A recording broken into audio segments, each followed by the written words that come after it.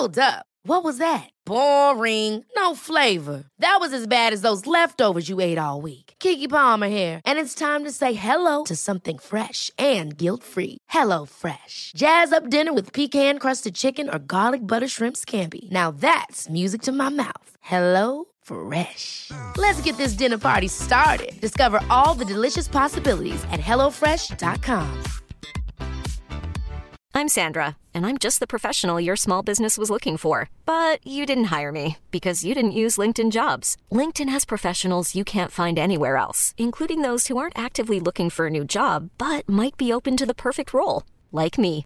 In a given month, over 70% of LinkedIn users don't visit other leading job sites. So if you're not looking on LinkedIn, you'll miss out on great candidates, like Sandra. Start hiring professionals like a professional. Post your free job on linkedin.com/achieve today. Quality sleep is essential. That's why the Sleep Number Smart Bed is designed for your ever-evolving sleep needs. Need a bed that's firmer or softer on either side? Helps you sleep at a comfortable temperature? Sleep Number Smart Beds let you individualize your comfort, so you sleep better together. J.D. Power ranks Sleep Number number 1 in customer satisfaction with mattresses purchased in-store. And now, save 50% on the Sleep Number Limited Edition Smart Bed for a limited time. For J.D. Power 2023 award information, visit jdpower.com/awards. Only at a Sleep Number store or sleepnumber.com. The "I didn't realize you liked me that way" deal. Because it's one thing to receive McDonald's, but an entirely other thing to know that they woke up early to face the world and bring you McDonald's breakfast still hot in the bag. Appreciate you. There's a deal for every morning. Now grab 2 loaded sausage burritos for only $3. Prices and participation may vary. Single item at regular price. Cannot be combined with any other offer or combo meal. Ba-da-ba-ba-ba. Hi, how can I help you today? As a McDonald's employee, you say those words quite often. But how about when you need help, like consulting a doctor? Hi, how can I help you today? When you work for a McDonald's restaurant, we take care of you like family. With free virtual doctor's visits, including getting prescriptions and refills for you and everyone in your family. Apply today at careers.mcdonalds.com and find out more. The benefits described herein are only available at participating restaurants. The Fearless Curious Soul. Goldilocks Productions presents The Deep Reading. Connecting you to your soul show. This is Suzanne Wyman, the Deep Psychic. Welcome to the show. Thank you for listening in and joining me. I'm very happy to have you. Please think about the commentary that you relate to. Think about how this conversation goes and how it may be an answered prayer or you tuning into the universe and how the universe supports you. I want you to feel included. If I have a message that you think is for you, yes, that message is for you. And I hope this resonates, brings you to a higher vibration, and makes you feel that you're part of something greater than yourself. The universe is connecting to you and answering your questions. Today, I have a really special treat. I've got Darity Wesley with me, and Darity is a person who comes with a deep amount of experience, her own ideas about working in the metaphysical world, and I am really excited to have her on the show with me today. Well, hi there. Hey, Darity Wesley here. Hi, Suzanne. How are you? I'm wonderful. Tell me. I want to shout. Let me. Go ahead.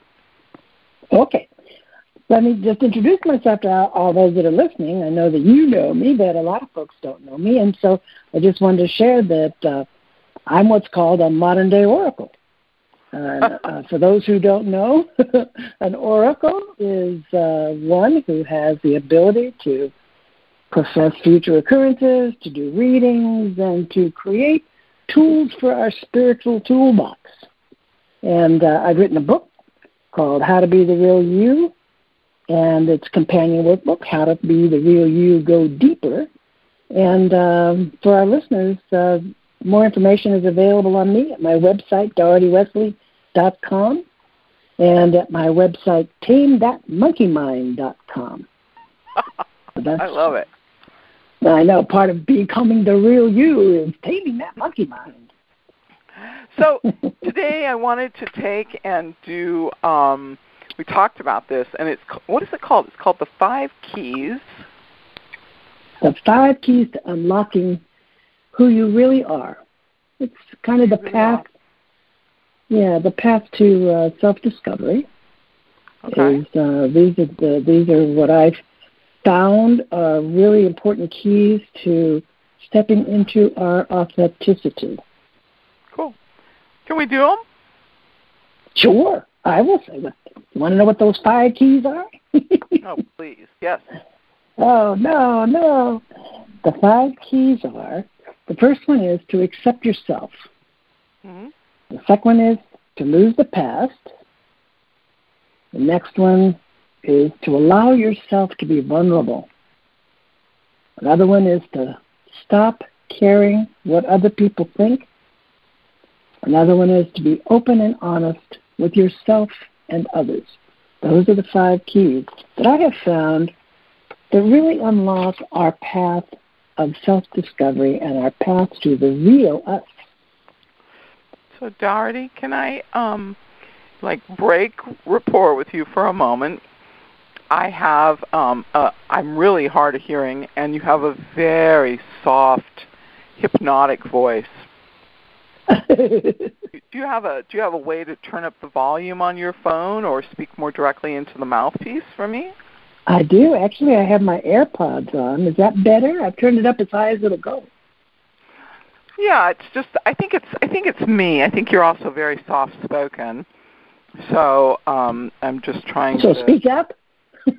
Just a little bit, please. Okay. Tell everybody who's listening today.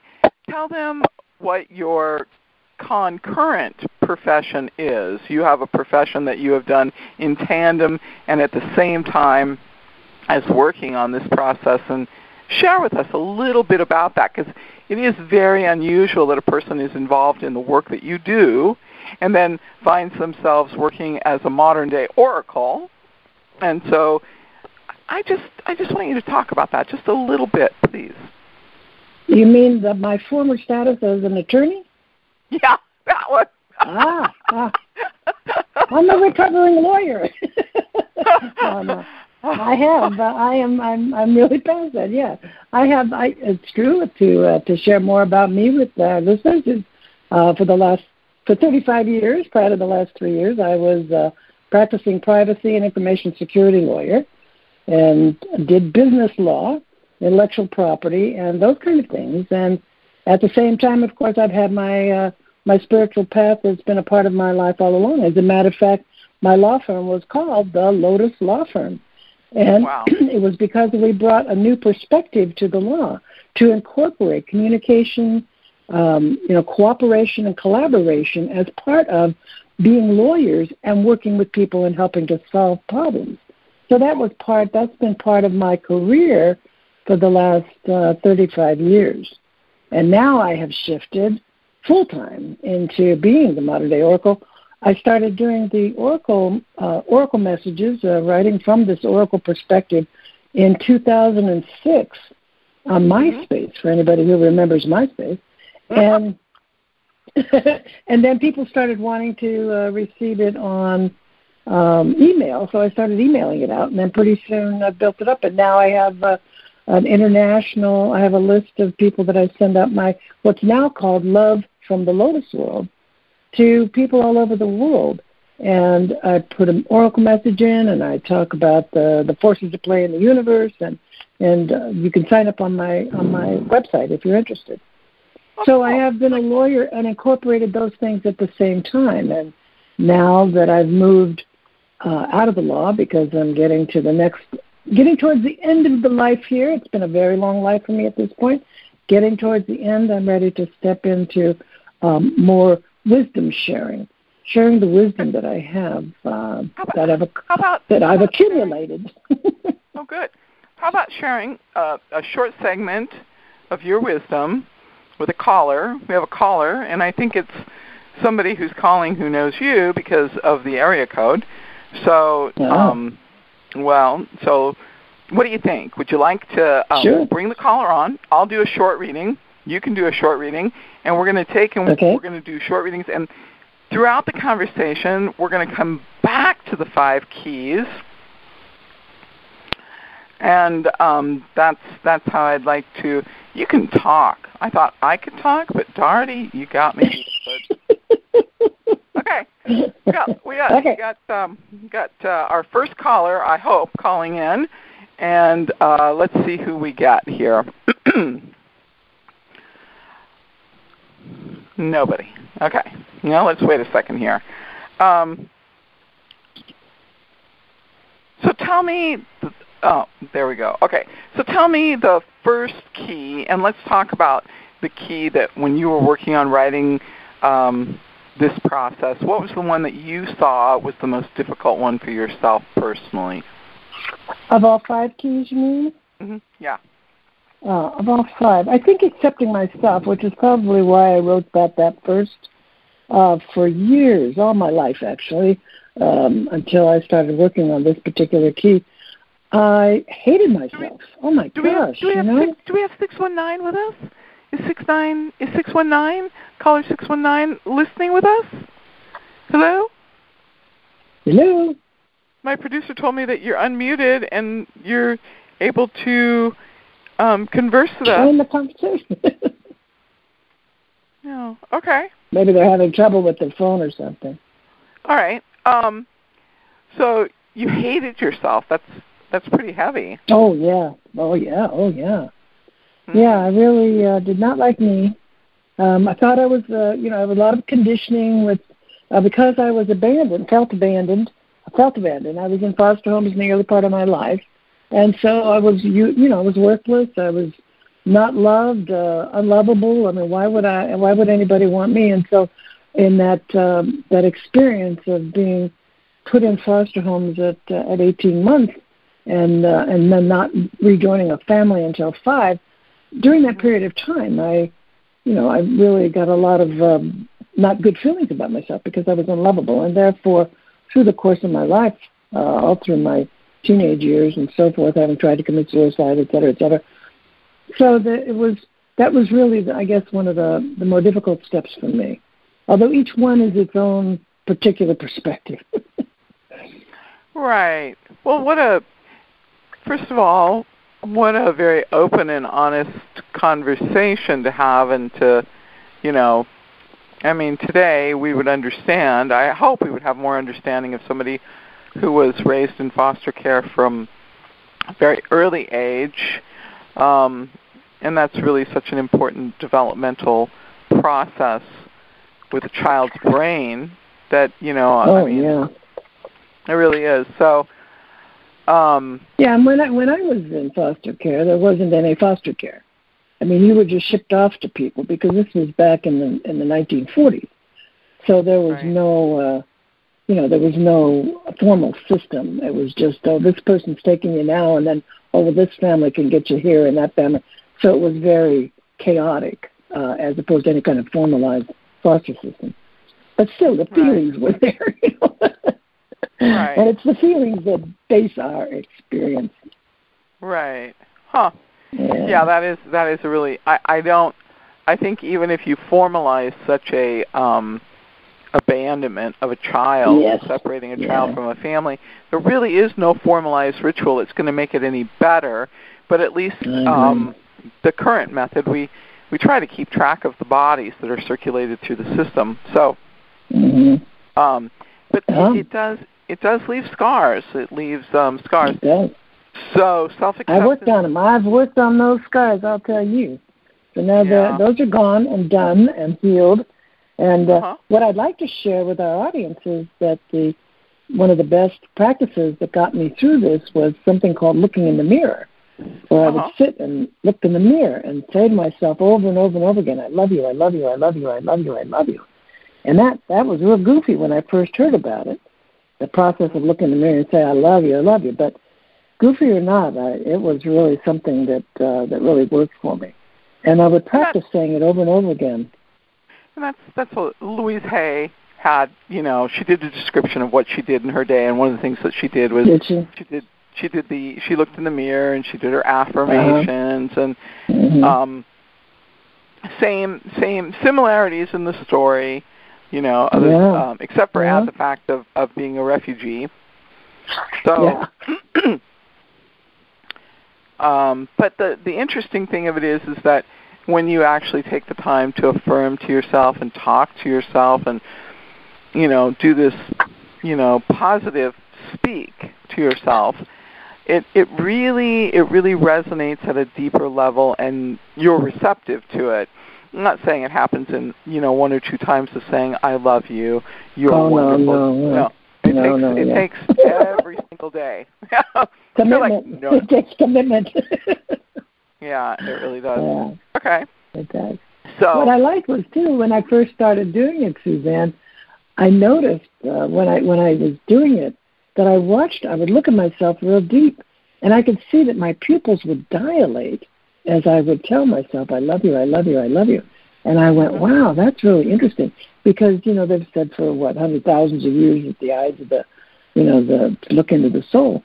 And I was surprised to see my eyes dilate. I thought, wow, maybe there's something to this. So iridology is the logical study of the eyes. But now they say that what you see in the iris shows up in the fingerprints, and the fingerprints are a series of circles and triangles and markings. And now there's somebody who is working, it's actually a friend of mine, Richard Unger in Sausalito, California, has the Hand Analysis Institute, and they're using markings on people's hands to determine personality issues. Wow, cool. So there's certain, I suppose, this is what I gather, I could be incorrect, don't quote me. I suppose what they found is that there's certain markings on people's hands if they turn out to be criminals, or there's certain shapes to their fingerprints. But the bottom of your feet have prints, whorls, and all sorts of marks, and from the time you're born until the day you die, the marking of your footprint changes so little that they can identify you based on that print that they took of your foot when you were born.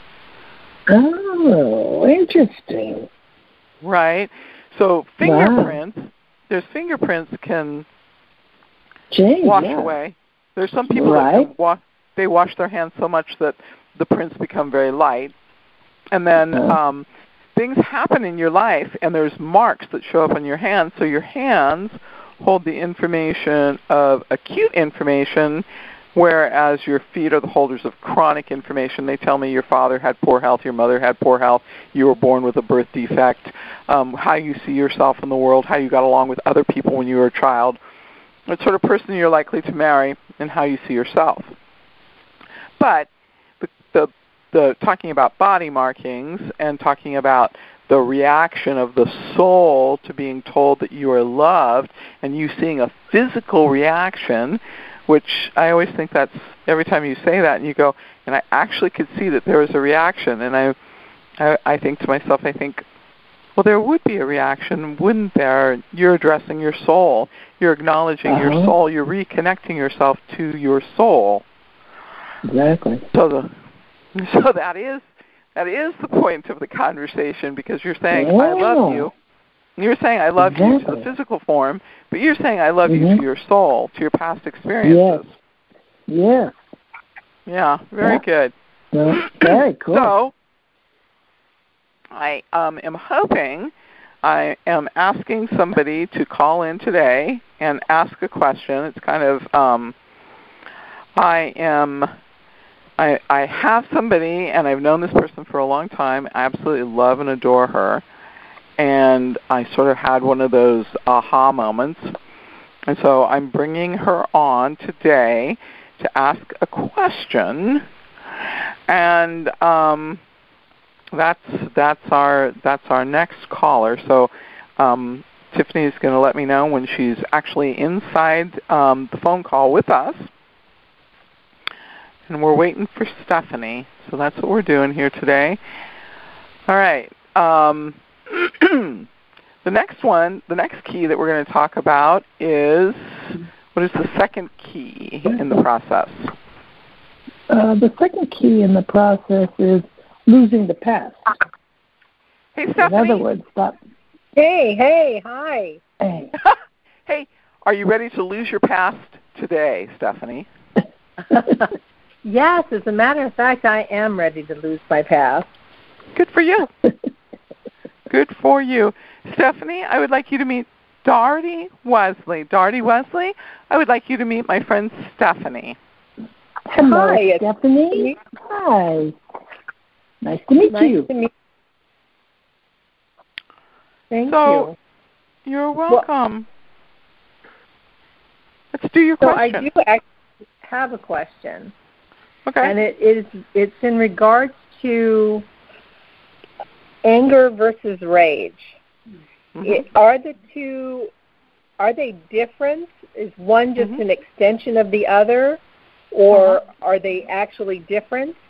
Mm-hmm. And is one not good to have, or what? My main concern is this: is that anger is one thing, but I try not to be angry. But if I don't allow myself to get angry at certain things, I find myself being rageful. Right. And so I'm wondering, is there I think there is a connection, but is the connection that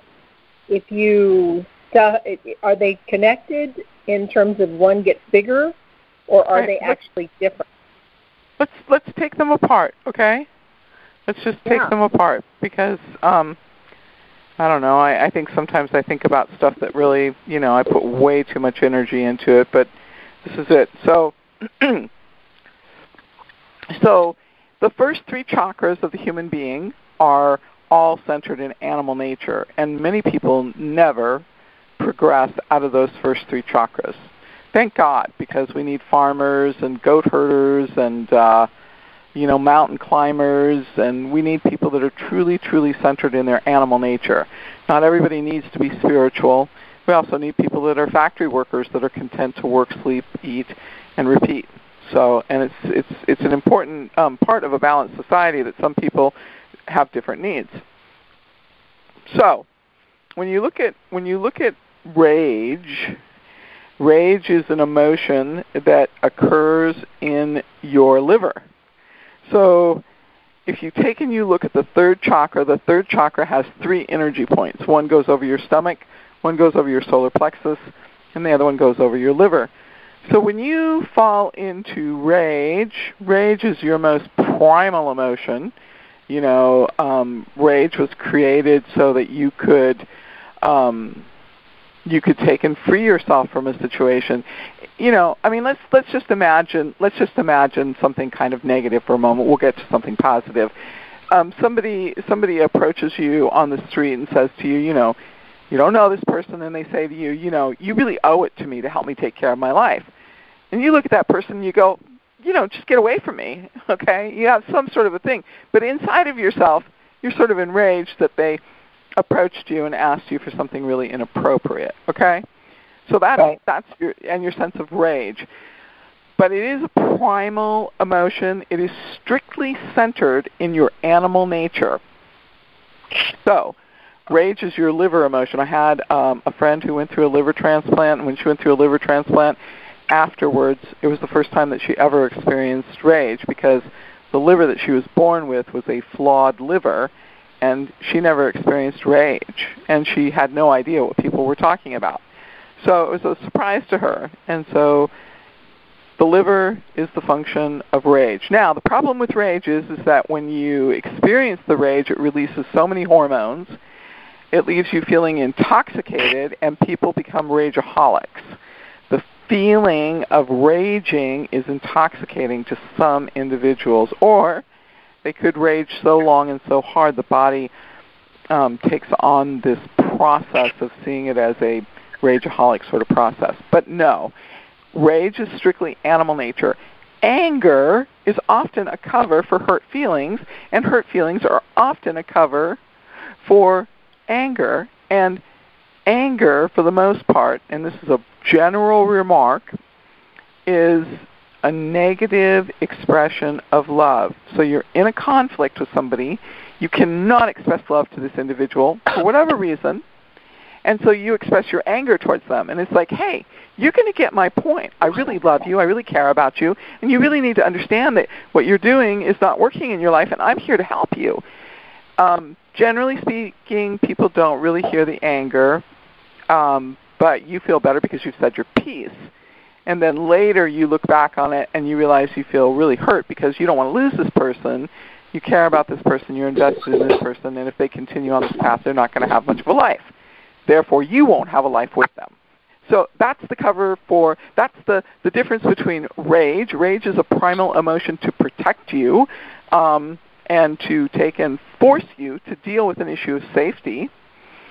And anger is a heart chakra issue, which is the first time you come into your spiritual energy, and it is a negative expression of love and is often, very often, a cover for negative expression of love. And that is a extreme oversimplification and a broad stroke remark. But, Stephanie, talk to me a little bit and see how that kind of resonates with you.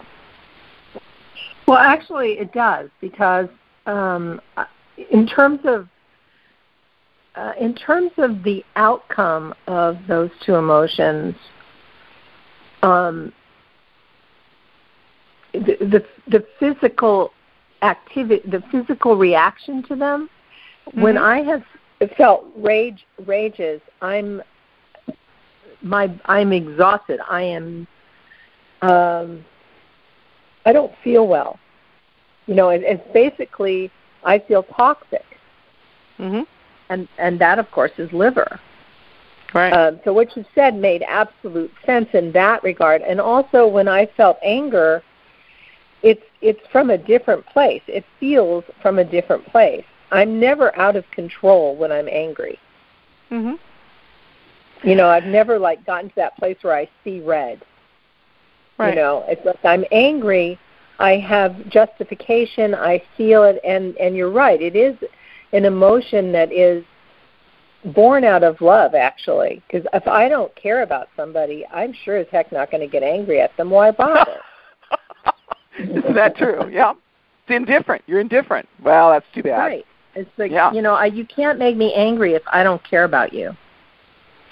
So what you said actually makes a lot of sense, that they really do come from two different places. And while they're both emotions, one, and what you also said about protecting you, and, the whole idea of why you would, go into that is kind of like fight or flight. Right. And that's definitely solar plexus stuff, too. Right. So third chakra, animal nature. Right. So I can really to get that. And then the other thing is that anger, that heart chakra brings you between anger and, your heart chakra in the center of your body is that place where you kind of transition between the animal and the spiritual. That's that place where you move to that. So anger would make sense to me that it comes from a more immature place in your heart chakra, because once let's not label the maturity level, because that puts a judgment on it, and that means that you.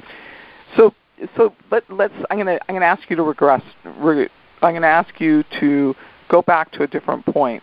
In your physical body, your solar plexus region is the area which you have to be very careful and you have to protect, and you have certain foods you can eat and certain foods you can't eat, and you've become very aware of this. So as long as I've known you, your issues have always been centered in your solar plexus. Absolutely. Okay. It's really true. Yeah. And not too long ago, you were talking about some sort of supplement and how new it was, and I told you couldn't do it because, you had finally gotten your digestive tract and you'd gotten some things figured out, and you were doing really well, and I wasn't going to let you just sort of throw something else into the mix and see if it sorted itself out, because it just really wasn't worth the risk. So, if you, as a person, just talking to me, if you separate rage from anger and you allow yourself to use rage to protect yourself, realize it's a protective mechanism, and you acknowledge that anger happens, what happens to the dynamic for you as a person to your spirituality? What happens to your spirituality?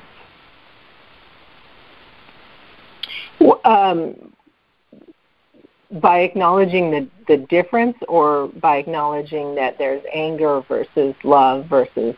Separating the process.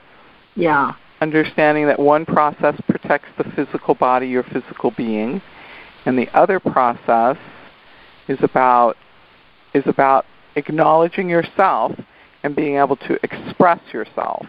You express anger, that's a negative expression of love.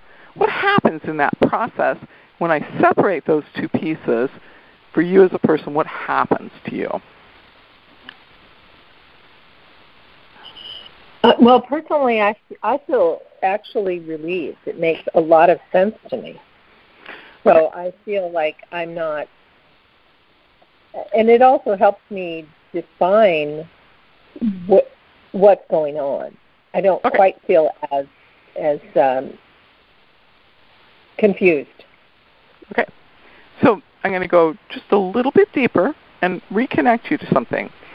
If you realize that rage is a survival mechanism, animal nature, and anger is a higher emotion, do you need to judge people for not being able to figure out their angers? Can you be less judgmental, more spiritual, more compassionate, more understanding, more supportive, more connected? If you're not judging that emotion so deeply, can you reconnect to people and still feel safe and trust them?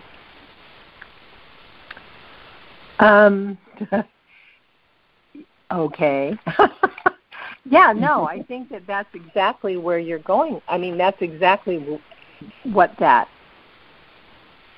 insight allows, is a place where I don't have to be judgmental about protecting myself. In other words, I know that when I'm triggered, that's one thing going on, and my anger is another thing going on, and I can also be a lot more patient with that happening in another person. So yeah, I definitely think that's a place to grow.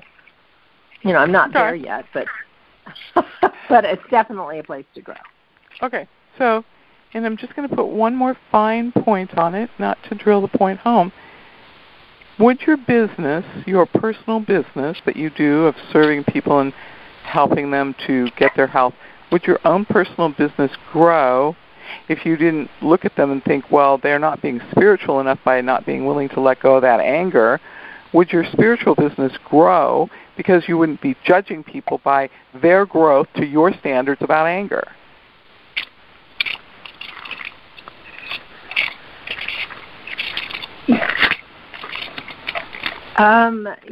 Well, yes, because when you let go of judgment, things flow. I mean, judgment is a form of strangulation, at least in terms of what I understand. So understanding that my assessment of someone's anger is a judgment also helps me to understand that that it's important to release that judgment because it allows flow to happen. So logically, of course, the business would do better. Thanks for doing the conversation, Stephanie. Doherty, thank you for having me. No. Let's see if Doherty's got anything to add here. No, I think that was fabulous discussion. No, only thing I agree with all of it. I mean, to me, anger is a level of emotion, and if it's not expressed, it goes into rage. So that's, yeah. Dry, simple. Good, Stephanie. Good discussion. Stephanie, A+ for doing the conversation, making yourself vulnerable, accepting yourself, losing your past here in this conversation. And I know you so well.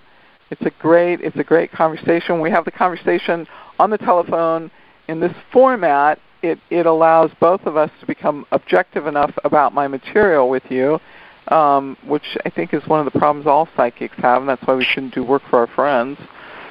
But it's part of life. but you obviously I've got a lifetime or two invested with you, so I have more energy for creating solutions. So thank you. And next time we talk. Oh, yeah, you're really good. Okay. All right. Thank you, sweetie. Thank you. Nice talking to you. Thank you. And thank you. And it was really nice to meet you. Nice meeting you. Thank you. All right, I'm out. Okay. Doherty, go over the 5 points with me one again. I want to have them tattooed on my brain. Self-acceptance. Lose the past. Lose the past. I think that's fun. I mean, to me, the point is, of course, that it takes courage to grow up to who you really are, and that's the work involved. So, the 5 keys are: accept yourself, lose the past, allow yourself to be vulnerable, stop caring what others think, and be open and honest with yourself and others. Wow. So those are the 5 keys I talk about. I love it. Did Stephanie and I cover those 5 keys in that conversation? I certainly think so. Because like you said at the end, I mean, she allowed herself to be vulnerable by asking the question. And, and you pointed out many things, I think, for her to cogitate on, to think about, and to incorporate into what came from her question. So, yeah, I do. Very good. Yeah. Yeah. It's such... I think sometimes we focus in on doing this spiritual work, and I don't think that often enough that I explain to people the benefit of, the work. So you do the work, and the work always is endless, by the way. There's no, destination. Oh, yeah. It's not like you show up for a class and you finish the work and then you go on. No, it's endless. So I like Carolyn Mays because some of her insight is really, really profound, but she says that there are certain lessons that we have to learn in this lifetime, and that if we knew that we were going to have to learn these lessons and experience these things, we would not opt for it. So we don't know these things in advance, but there seems to be particular themes in our life lessons, and it isn't that you experience something once or twice. You experience it in many, many different ways, and the more evolved you get, the more deeply you experience it, and the more you understand why you experienced it. But to truly have the use of your subconscious state, your conscious state, and the understanding of what is happening in your dream state, and to care for your physical body requires meticulous care, honesty, and self-understanding. And I just think, for me personally, I happen to really enjoy doing it, but I found that it is not always something that people are willing to do, and I have to always give them the option, always. I completely agree.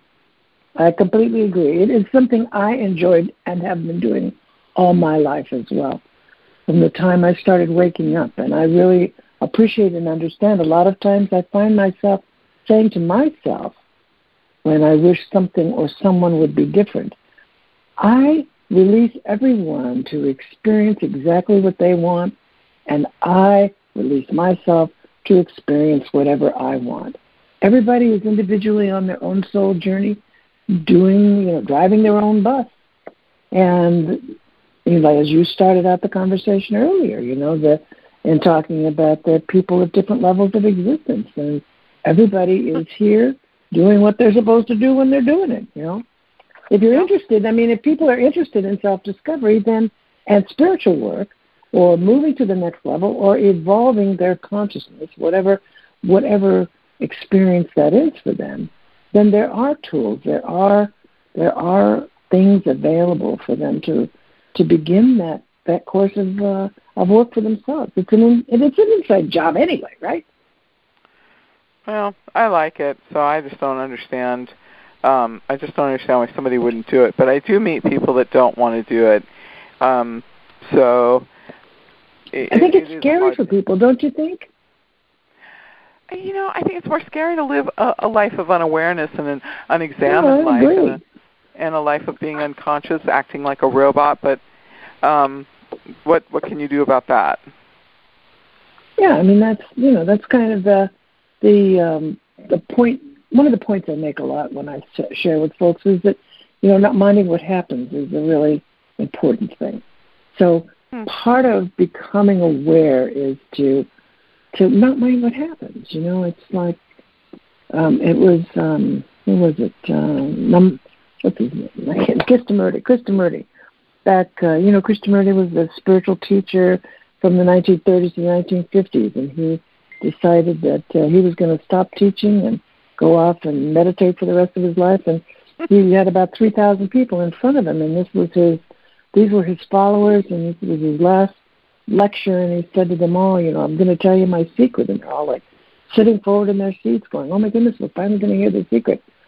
He says, "My secret is I don't mind what happens." And some people get the profundity of that, and some don't. Some people say, "Well, I do care." And that doesn't mean you don't care. It just means that you release things to be what they are and do what they do, including people you love. Well, yeah. But, a lot of people are too controlling. You ever try and work with somebody who's really controlling, and you try and tell them, the outcome is going to be good. You just have to be willing to accept it. So I do find that people have a lot of difficulty with acceptance. Controlling people are just... you work with lawyers. You've worked with lawyers your whole life. Oh yeah, They love control. They love confrontation. They love dissecting words, the intention of the words. Not all lawyers. Not all lawyers love confrontation. Not all lawyers. Okay, trial lawyers like probably trial lawyers. Definitely, yeah. Litigation attorneys. They love that stuff, and it's gotten to a level now. But when I was in 1960, as I went into the legal field, and in 1960, I promise you, the lawyers didn't act like they act now. Times have changed. There was a comedy between lawyers. They respected and acted nice with each other, even when they were fighting with each other. And now, I mean, at least in the early part of my legal career, when I would go to a deposition or something, I would go, how can these people act like this? Because in my early life, I was a paralegal, and then I went to law school and became a lawyer. And so it was like, wow, the law changed, and people changed, or time changed, or expression of civility had changed. And so I was really amazed at the difference. And so I think lawyers are different now than they were, 50, 60 years ago. I think that's true. Obviously, protecting security, privacy, technology processes, that wasn't a concern 50 years ago. There was no technology really to protect. No. So, yeah. None. We had our typewriters and our pens and steno pads. That's right. I suppose there was telegrams, but that was about it. There were. Yeah. Okay. So we're coming into that same time then. Yeah, I'm waiting for a caller to come on the line, and so let's see what happens here. So let's go to the fourth key, and the fourth key is not caring what other people think. So tell me how you figured that one out for yourself. Not caring what other people think. Well, so many times I found myself, everything that I did was in response to what somebody else thought. I mean, I found myself quite the chameleon in my early life. Being with whoever I was with, that's what I was. So if I was a Republican, I was a Republican. If I was a Democrat, I was a Democrat. I made up stuff. I was just afraid to even express who I was because of what other people would think. Mm-hmm. So, sometimes I would not do something because I was concerned about what others think, or I would hold back. I wouldn't express my opinion, and I wouldn't do what I would want to do, or go where I wanted to go, or wear what I wanted to wear because I was concerned about what other people thought, which was important to me. That I be thought well of. It wasn't so much me. I mean, it was, and that was the shift. The shift was, it's really about me. It's like Lao Tzu said, that when you care about other people thinking, you will always be their prisoner. So it's important that no matter why we think we do it, at some point we've based a lot of our life and decisions on what someone else might think of us. And so we end up not doing it because we're afraid. So I guess I sort of have a rebellious I wasn't a very confident person. Confidence. I think maybe I was more rebellious. So I never understood. My family was very much like, you don't go outside unless you're dressed perfectly, and all these other silly nonsense things. And I thought, did I miss something? Are these people paying my bill? Am I living with them? Is there some sort of an entanglement here that I'm not aware of? And I had this observation very, very early in my life. Yeah. And then the other one was, what if I did something and, it was totally outrageous? Well, thank God, because what if I did something that was ordinary and I never found myself? That was by far greater loss. And I have a lot of love for people that do what they are good at, and so that's the so my next person. I think you're going to really enjoy this person. I've got Denise. She's coming on. We had a little bit of trouble finding her phone number and connecting her into the system, but Tiffany has found her, and she's going to be dropping her in. Denise, is that you? It's me. Hi there. Sorry for the confusion. No. Denise, I would like you to meet Darty Wesley. I would like you to meet Denise. Hello there. Nice to meet you by phone. Hello. Yeah. So, first of all, you are extremely charming and very socially gracious, which touches a soft place inside of my heart, Denise. So thank you for coming on and talking. You're lovely. I appreciate it. It was such an easy conversation with you, so this is going to be a continuation of that, I'm sure. So what would you like to ask about today? This almost sounds crazy, and I've been very lucky and very privileged in my life, generally speaking. I try to live a very sort of good life. I don't deal with a lot of drama. I tend to try and do what I say and the whole nine yards. And recently I've been sort of surprised. There have been a couple of incidents where I've heard sort of behind the scenes later of people saying things that had happened or telling stories that were just completely untrue and that caught me completely off guard. It happened about 3 times, and it was enough that it made me think, is there something I'm putting out in the world or something I'm doing that's causing this to happen? It just seemed so strange to have had these 3 incidents with 3 different people that were so unpleasant, but I wasn't aware that was happening when it was happening. It made me think, what am I doing or what's happening? Am I giving off a vibe that doesn't seem to be honest? Do people not believe? I just didn't know what to make of that. And I didn't have another way of sort of working it through. I thought maybe there's another way of viewing this. So that's kind of one of the things I wanted to talk with you about. Okay, good. It's a great question. A little bit different. Unfortunately, I need a for instance. So you're going to have to be a little bit vulnerable here. Sure, no, that's okay. One incident, a general, for instance. I prefer people choose the smaller one, because if it's shown up 3 times, we're just going to see variations on a theme. So choose the smaller one. Absolutely. I worked with someone a while back. She'd come to my organization. This is a former organization. To be candid with you, I'd worked with her before. I didn't actually like her very much. I did not think much of her personally, but we were coming to work together. And so when she came and joined the team, I made sure that I introduced her to all the folks that I thought would be we do some work in the community, and so it was important to get to know folks in the community. So I made sure that I introduced her to all the bar leaders, everyone that I knew that she'd be able to do her work with. I went out of my way to try and ensure that I was as professional as possible. I made other connections. I gave her all of my kind of notes. And then she ended up leaving maybe 9 months or so later, which was fine. She came in and told me she was leaving. I said, "Oh, great for you.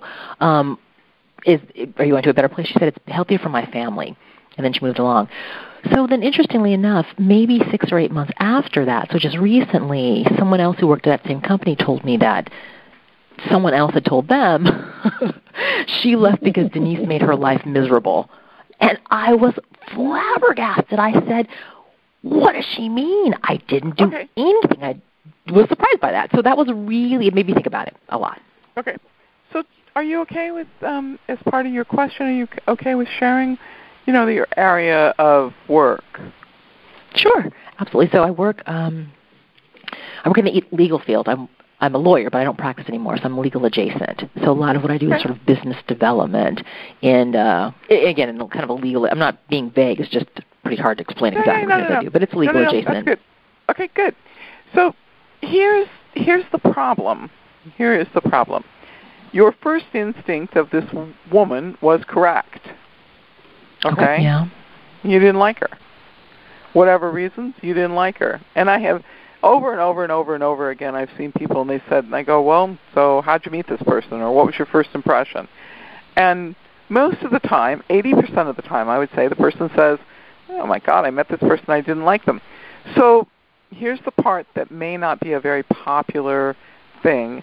You didn't actually, because I've been around you, you didn't actually do anything wrong. You didn't do anything wrong. It's just that this person knew you didn't like her, and so she couldn't receive anything that was kind, that was loving, that was socially appropriate. So it doesn't have anything to do with you, but I think that it's hard. It's very, very hard because social graces count a lot. But sometimes I think you just have to be more honest with the person and tell them, "You know what, I think that you would be better suited in working with this individual," and not put the effort into it, because you put all that time, all that effort, and all that energy into it. And what did she do? She went off to the next person and said that, "Oh my God, I worked with Denise and she just made my life a living hell. I couldn't stand it. I had to leave." And you didn't do that. You did not do that. Okay? So, but it would be pretty, if this has happened 3 times, there are, and I don't think you would call up with a question like that and make that piece up. So I find it interesting because, do you know how many people are socially awkward? You know what? Yes, I think that's a piece. There's certainly folks that aren't necessarily as comfortable dealing with the public. I understand that as well. The other, maybe I should frame my question differently, but I guess in my head I was thinking that individual had just kind of told a lie, but you framed it in a way that makes me think about it differently. You're right. It wasn't a lie. It was just you felt that. The other 2 incidents were more about, like, this individual that lives in my condo building had told a spate of lies about my dog and me, and that was surprising to me too because those things also hadn't happened. That just may be a condo thing, but again, I was so surprised because the person had just total outright lies, and I thought, well, I didn't expect that. So, I love what you've said, Suzanne, because I feel like you've reframed it, and now it seems kind of obvious and silly. I'm looking at it as these are lies, but it's actually something else. It's the one person probably felt that I didn't like her, which I didn't, and this other person maybe has something else related to it. It's the truth. I'm sorry. That was so funny. That is so funny. Okay, so let's go to the dog and the condo, okay? Okay. Let's go to the dog and the condo. First of all, Yes, First ma'am. of all, neighbors in a condo association, I find that they have a tendency to get very rigid, very caught up in the rules, and very much the individual who needs to protect their identity associated with that condo. They are not a person living in a home. They are an individual who has an identity, i.e., ego, attached to who they are as a result of that piece of ownership. And so in order to protect that, they will tell any lie in order to continue to protect their ego. So once again, not real. This is a huge problem with condos because I find that the people that end up on the board end up not being the most honest people, and I find that they want that position on the board because it satisfies some, and I can't imagine what, but some ego need. And I do not mean any judgment by that. I just, it's not my world. I just don't get it. But the thing that is kind of interesting when I tune in on this one psychically, that person is afraid of your dog, and so this person is trying to create a situation where you're the villain. It's fear, and I don't know why the person would be afraid of your dog, but the person is. Well, that's helpful to know. My dog is 12 pounds and very sweet, but that is useful to know if that's the case. All right, I'll have to sit with that and think about what I can do about that. Well, very interesting. The dog is just a cute little... Okay, so I was at the pet store one day, and somebody had the cutest little chihuahua in their little basket, you know, the little top part where the children usually go. And I go, oh, my gosh, look at that cute little dog. And I go... can I pet the dog? And they said, oh, yeah. And so I put my hand, down, and I put it so the backside was up so the dog slowly could sniff it, and the dog sniffed it. And then when I reached over to pet it, the dog went like this. Oh, no. Turn into Cujo. And I looked at the person who had told me it was okay to pet their dog. And you know what they said? They put their hand on their heart, and they go, oh, Fluffy has never done that before. And I looked at them like, right. Oh, yeah. Okay, come on. Now, just me. Wishful thinking. Right. Yeah, just so me. Maybe it was true, but remember, little Fluffy who sits in your lap and is very well behaved for you because you feed, Fluffy, and you walk Fluffy, and you take care of Fluffy, and Fluffy loves you and everything else. Remember, Fluffy is not the same dog with other people, and dogs often sense when there's something wrong with them. I mean, they just know. They just look at them and they look at you as a human and they go, what are you doing talking to that person there? Can't you see? So your dog knows something about that person, and that person is afraid, and it's all been really quite simply revealed. I'm more concerned about the fact that these things have you have turned them into a situation of feeling as if you have been deceived rather than understanding that these are people these are their own agendas. They have nothing to do with you. Nothing. That's so helpful. I mean, that may be the most insightful thing that I really needed. You're right. I've been thinking, what am I doing wrong? I'm putting something in the universe where these things are happening. No. And that's exactly what I don't want to be doing. I do try to be drama-free. These seem to be very surprising. So this perspective is very helpful, Suzanne.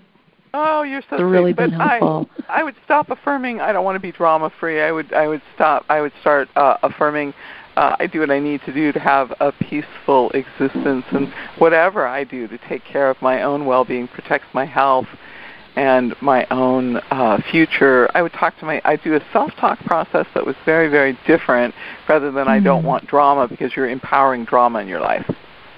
Really? Okay, well I don't want that at all. That is exactly. I don't want to change that self-talk. I'm going to change that. Yes, absolutely. Very important to change self-talk. Now, I remember. Did I tell you, Denise, that you were a humanitarian? Did I say you had a Headline Lifeline disconnect? You know what? So I listened, obviously, to a couple of your other podcasts, and I heard that. I thought, oh, that's super interesting. And I'll be candid with you. I don't really remember. It was so amazing and so many pieces of information, but I felt like it blew past me so quickly, which I'm so bummed about. I know. I'm so bummed about that. So I honestly do not remember. I don't know. I don't remember if you'd said that. I'd heard that in your podcast and thought it was pretty nifty, but I don't know if that applied to me at all. Huh. Well, definitely we got to do it again then because, I tell people, I say, it's really fast, so you should record it. And they say, I got a great memory. And then they go, I wish I'd recorded it. And I was thinking, I wish you'd listen to me. Absolutely. That will not happen again. Yeah, I will record it next time completely. I wasn't. We were kind of in that interesting space, and so I didn't even know you were going to do it, and I was so surprised and thrilled. And then after that, I thought, well, that was thrilling, but I didn't. So I told my friend to record it, and she did, and that was amazing. I'll have to do the same thing, too. We do it again. Oh. Yeah, she was able to go back and listen to it, and she just thought, oh, every time she listens, she gets something new. It's so much. It's just so much useful, good, something you want to think about. It's not something that you should just allow to blow by whether or not you've got a good memory. That is not the answer. Yeah, it's just such an effortless process. Somebody stands in front of me, puts their palms up, and then I just read them, and it just, I don't even really think that, I try not to even listen to myself anymore when I do it. So, but yeah, let's do it again. Great conversation with you. Thanks for being open, demonstrating self-acceptance, and making yourself vulnerable to this process. This has been so helpful. Can I just tell you that it was, when you did my palm reading, it was clearly so effortless. I mean, it just rolled off your tongue that I think I spent a good 30 seconds being amazed by that and not focusing on what you said. I mean, really, I was so taken aback. It was so impressive, and it had gone by, and I thought, oh no, what did she say? Because it just flowed out of you. So people need to heed your warning to record you. They absolutely need to. I was utterly shocked and impressed. So that was an amazing experience. Yeah. Oh, thank you. It's always fun. It's always a lot of fun at a party. Let's see, go in the cubicle and sign my medical directive, or go to the conference room and talk to the psychic. Oh, okay. Right. Which one's it going to be? So thank you again, Suzanne. I appreciate this call. Thank you. Yeah, you're wonderful. Really wonderful. Have a great day. Okay. Take care. Thank you. Bye-bye. All right. Bye-bye. Darty, we're down to our last minute. There we are. Yeah, that went really quick. You're fabulous. I thought I could talk a lot. You can talk much more than I can, Darty. You're fabulous. Oh, I'm sure. I know. That's what the thing. When you and I get together, boy, we talk. We have to give each other time. Hours and hours. Hours fly by. So, thank you, Suzanne, so much. Oh no, tell everybody how to get in touch with having me on your podcast. Get in touch with me. Sign up for my newsletter, my Love from the Lotus World, first of every month. And you can sign up at www.darity, DARITY, Wesley, WESLEY.com. And I've also put up, check this out, www.tamethatmonkeymind.com, because we all need to tame our monkey mind. That's part of our work, too, finding out about the monkey mind. Thank you so much for having me, Suzanne. Thank you. Yeah. I appreciate it. You're very welcome. And you can contact me at 714-400-7384. This is the Deep Reading, connecting you to your soul. Thank you for joining us today. It has been a great conversation, interesting call-ins, a little bit deeper than I usually do on the radio. Have a great day, and join me next week. Thank you. Bye-bye. Become a Goldilocks Productions VIP patron. Receive exclusive access to live stream special and other epic perks. Join the Goldilocks Productions VIP community today.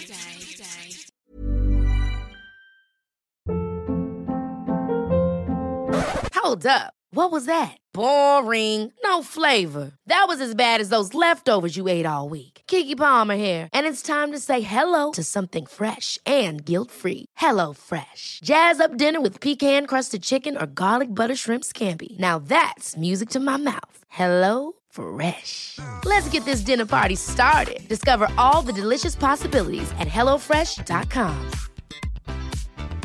Even when we're on a budget, we still deserve nice things. Quince is a place to scoop up stunning high-end goods for 50 to 80% less than similar brands. They have buttery soft cashmere sweaters starting at $50, luxurious Italian leather bags, and so much more. Plus, Quince only works with factories that use safe, ethical, and responsible manufacturing. Get the high-end goods you'll love without the high price tag with Quince. Go to quince.com/style for free shipping and 365-day returns. Imagine the softest sheets you've ever felt. Now imagine them getting even softer over time. That's what you'll feel with Boll & Branch's organic cotton sheets. In a recent customer survey, 96% replied that Boll & Branch sheets get softer with every wash. Start getting your best night's sleep in these sheets that get softer and softer for years to come. Try their sheets with a 30-night guarantee. Plus, get 15% off your first order at bollandbranch.com. Code BUTTERY. Exclusions apply. See site for details.